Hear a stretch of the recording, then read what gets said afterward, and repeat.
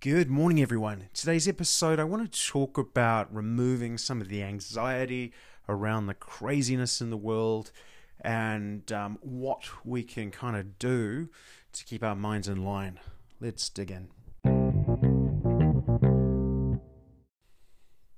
Okay, so we're all aware of the craziness in the world at the moment. It's so easy to get stuck watching the news. I don't personally ever watch the news on television, but it doesn't stop it appearing in my Facebook feed, my LinkedIn feed, everywhere else that I look, it is there. And at the moment, we're kind of getting drawn to social media and stuff like that because we're having to not go out as much, not talk to as many people in person. We're getting stuck in this zone of negativity that's floating around. So I thought it would be a really good time to talk about what can you do to lower that anxiety of our amazing visual minds that run off into 1,000 directions, cause fear and worry. Maybe it's stopping you sleeping.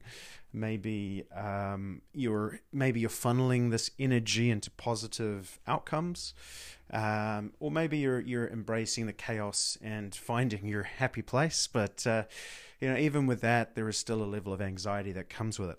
So I want to talk about 3 points that we can kind of cover today around anxiety and controlling your visual mind when stuff like this happens. So the first is to get clear on what you can control and can't control. Now, naturally, as right brain thinkers, we like to be in control. It's our happy place. We either sit in complete and utter control, or we work to complete and utter chaos. We struggle down the middle. It's not our natural place. And at the moment, with chaos kind of reigning, what you'll also see in your own life is there are other parts where you're desperate for some control or some semblance of being able to know what the next thing is. And it can lead you to run down the paths of distraction and probably negative paths in your life. And sometimes even actually kind of withdraw even further from society. And one of the challenges I see happening around this is if people withdraw too much, you can set up some very negative habits that won't actually change once we come out of this. The world, I think, will be different in 6 to 12 months because of what is happening and what we're seeing going on. And so, going back to it, this concept of asking yourself, what can I control and what can't I control? There is no point in getting lost in what you can't control. I see people making comments about the governments and what they're doing wrong and all of this stuff. And it's like, you can't control that. There is nothing in your control in that, unless you are in the government. It's not something of your making. But people are getting worked up about it. They're going, I would have done it this way or da-da-da-da-da. And they're kind of building on fear and stuff like that. And it's something you can't control. So you building pictures in your mind and creating, stories that aren't valuable to you is going to hurt. What you're better to consider is, what in my life can I control at this point? That would give me a positive outcome. If you're stuck at home and you can't do a lot, maybe you want to learn how to cook healthier food and you want to embrace your creativity into that. Maybe you want to take up a new hobby. If you want to learn the guitar and you're stuck at home for nights on end, hey, a great time to learn it and to play and to practice. Or it could be helping others. Maybe there's a way you can help other people in negative situations. That's something you can control that will have a positive outcome. So really reining in those things, and when your mind does run off down a path, just say, can I control this? No. Well, not much point in worrying about it. Can I control this? Yes. Okay, let's look at how that could be beneficial.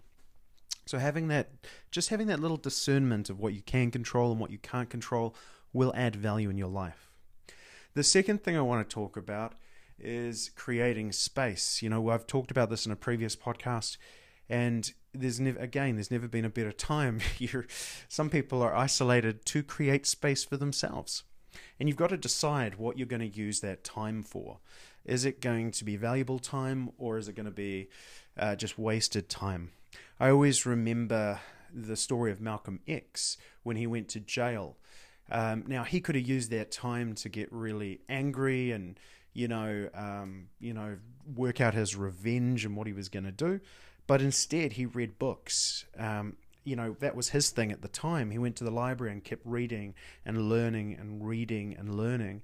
And by the time he came out of jail, he was a different person. He had installed all this information, all this learning into his mind. Now, I'm not suggesting everyone start learning to read books. Maybe you want to, but probably not. But you could still use this time to add value to your life in the future and look at it as an opportunity to help yourself create space. I'm finding myself more time for meditation. I'm finding myself more time for, teaching myself how to do a workout at home.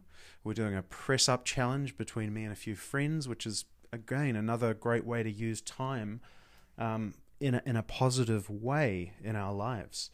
It's very easy to just become unconscious and go through the negative patterns again and again and again, especially when you're stuck in an environment.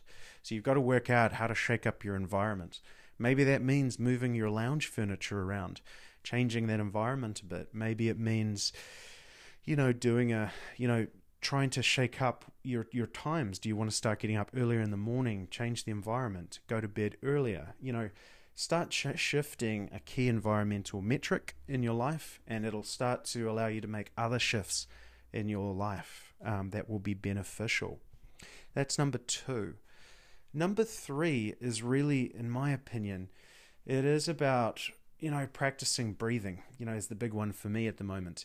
It's something that, when I'm rushing around a lot or when my mind is overthinking, I'm really starting to breathe more. And you may be listening to this going, I know how to breathe. I do it every day. But what I mean is actually taking conscious breaths. When it all seems to be, when there's 1,000 things to do and you're unsure more than ever of what is the priority, it's actually breathing and remembering you're in the present.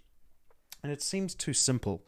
And most people will listen to this part of the podcast and go, hey, yeah, sure, I'll try that. And maybe after the podcast, you'll breathe twice deeply and then you'll never do it again. But it's about trying to build that into your life a bit more.